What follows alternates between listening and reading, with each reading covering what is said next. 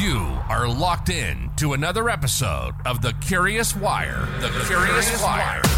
With the most curious person in multifamily. We're not trying to sell you anything here. We just want you to learn real things that will help you elevate your career, challenge you to think and be curious. Join us on this journey to challenge the status quo. Let's go. So we're going to start this episode with a story. The story takes place August 13th, 2008. Michael Phelps' alarm goes off at 6:30 in the morning in the Olympic Village in Beijing. He got up, put on sweatpants, and started his race day routine. He already won 3 gold medals that week and had 2 races that day. The first race was at 10 a.m. By 7 a.m., he was in the cafeteria eating his race day menu of eggs, oatmeal, and 4 energy shakes.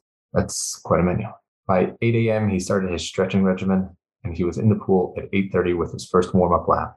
His whole swimming warm-up routine was precisely 45 minutes. At 9:15, he got out of the pool and squeezed into his really tight racer bodysuit.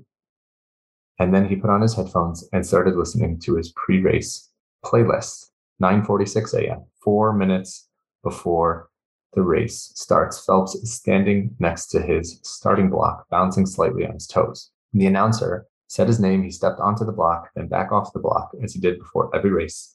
He then swung his arms 3 times as he has done before every race since he was 12. He then stepped back onto the block and got into a stance. When that gun went off, he leaped into the pool. As soon as he hit the water, Phelps knew something was wrong. There was moisture in his goggles. He couldn't tell if they were leaking from the top or the bottom. He was hoping it wasn't too bad. By his second turn, everything was getting blurry. By the third turn and final lap, his goggles were completely filled with water and he couldn't see a thing. Not the line on the bottom of the pool, not the black T marking the upcoming wall. He couldn't see how many strokes were left. For most swimmers, losing your sight in the middle of an Olympic final would be a cause for panic, but not for Michael Phelps. He was calm. Everything else that day had gone according to plan. The leaking goggles was just a minor deviation, but one he was prepared for. As you couldn't tell, he was very regimented and very specific in his routine for a race. He felt totally relaxed for this. He was swimming at full strength. Midway through the final lap, he increased his effort as he did. This became a technique of his called final eruption, and this would overwhelm his opponents. He started to anticipate the wall, counting his strokes. He was at 18, 19, 20. He thought he needed 1 more. So for 21, he with outstretched arms, glided and touched the wall. He timed it perfectly. He ripped off his goggles. He looked up at his scoreboard and saw world record next to his name. He won another gold. So this story, I learned this story. Typically, I like audiobooks. This is actually from a book I physically have read. I actually didn't go through the whole thing. I've gone through parts of it, but this is from the Power of Habit. Really interesting. So there's a lot of takeaways, I think, from this story. The first takeaway is, and what really resonated with me, is often people in companies will talk about, let's get small wins, and those small wins will add up. But small wins that are not connected, that have no rhyme or reason. They're just, hey, we could do this and this wins. We could do this and that's a win. This is an accomplishment, but they don't come together in any synchronized way, isn't going to add up to something. In the book, they're making this point where his routine was so regimented that he would build all these different habits, his habit of how he stretched, his habit of his swimming, how he prepared for everything. So those all lined up into this whole performance for him. He called it like a videotape. And so he would practice this. And so on game day or race day, it was just putting in the video and going through the whole motion of what's supposed to happen and then being prepared for everything. His coach had him practice swimming in the dark. He practiced to be able to swim, not being able to see. So this idea, whether it's you personally, let's say you want to work on your leasing, so you don't want a bunch of random wins that you're trying to piece together. They have to fit into this whole picture of you being a very productive leasing specialist. So you want to work on your phone skills, you want to work on your sales skills, you want to work on your tour skills. all those things, so that your attitude, you have to take a holistic approach, and then the things that you're going to be working on have to add up to something, not just, oh, this is a good idea, this is a win, and then here's another goal, and this is another win, and then have no connection to each other. And this would apply for, assistant managers, property managers, regional managers. The wins, that what you're trying to accomplish, they have to line up. Don't look at things like totally random, like, hey, let's just go do this. Take something, if you're an assistant manager, property manager, you want to work on your delinquency. Okay, so that becomes your goal. And then you want to start creating habits that will help you improve that. And then you measure that. And so the better you get at your collections and you lower your delinquency, that's going to help your bottom line. So then, okay, what's another thing that's going to fit into that picture that I could help my bottom line? Expenses or turn time.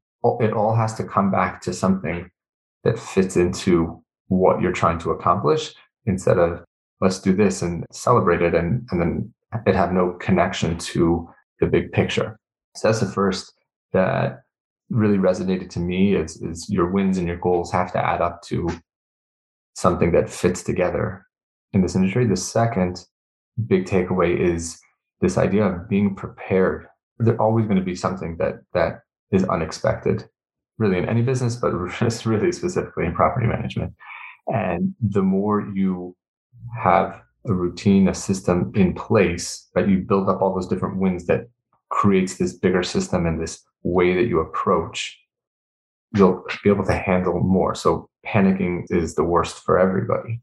We want to stay calm, and you'll stay calm by having a good system and plan in place to deal with it. So something that we have done at Sage, which has really helped, is we have, as we've grown, we have a few team members who with a corporate floating manager. So if there's a manager who leaves, or even an assistant manager, somebody had a medical issue and they were out for 30 days, we didn't miss a beat. That person was able to come in and assist there. Somebody left the company and it takes time to fill that in. We didn't miss anything because that person was able to come in and fill that spot and continue to operate. We have the same thing for leasing. We're down a leasing specialist, and it takes us 2, 3, sometimes more, unfortunately, time to fill that. And so we have somebody who could come in there and fill that spot and make sure that we don't have a dip in leasing. It's been huge for acquisitions.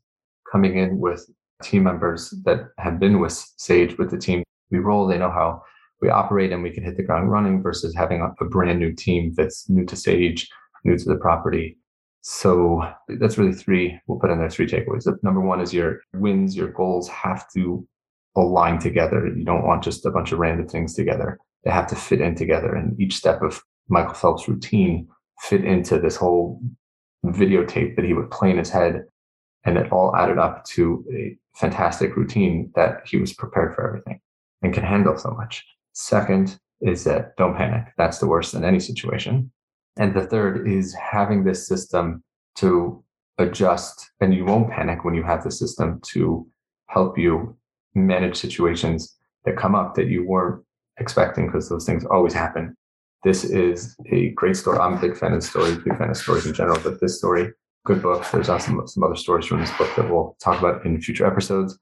The next time you're making goals and you're making plans, you want your small wins. Your small wins got to add up to something. They shouldn't be disjointed and random. They should be connected to each other.